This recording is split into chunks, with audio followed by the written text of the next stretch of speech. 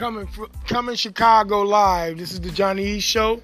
I wanted to, say my only one input about, the homelessness and struggles that's going on out here in the city of Chicago.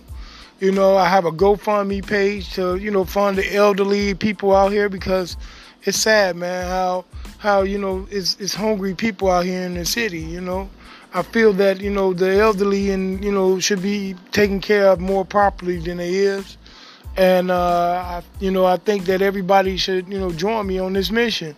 If you go just donate, if you can only donate 15 cents to the elderly GoFundMe raiser page on my Facebook page, on GoFundMe, if you can just, donate 15 cents to the elderly people. I'm hosting the GoFundMe page.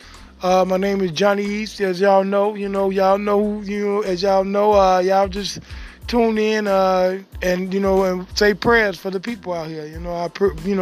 That's the most important thing of all. Just say prayers and God bless the people that that's helping us. Trying to build the organization to start funding for the rehabilitation of the elderly people out here. All is welcome.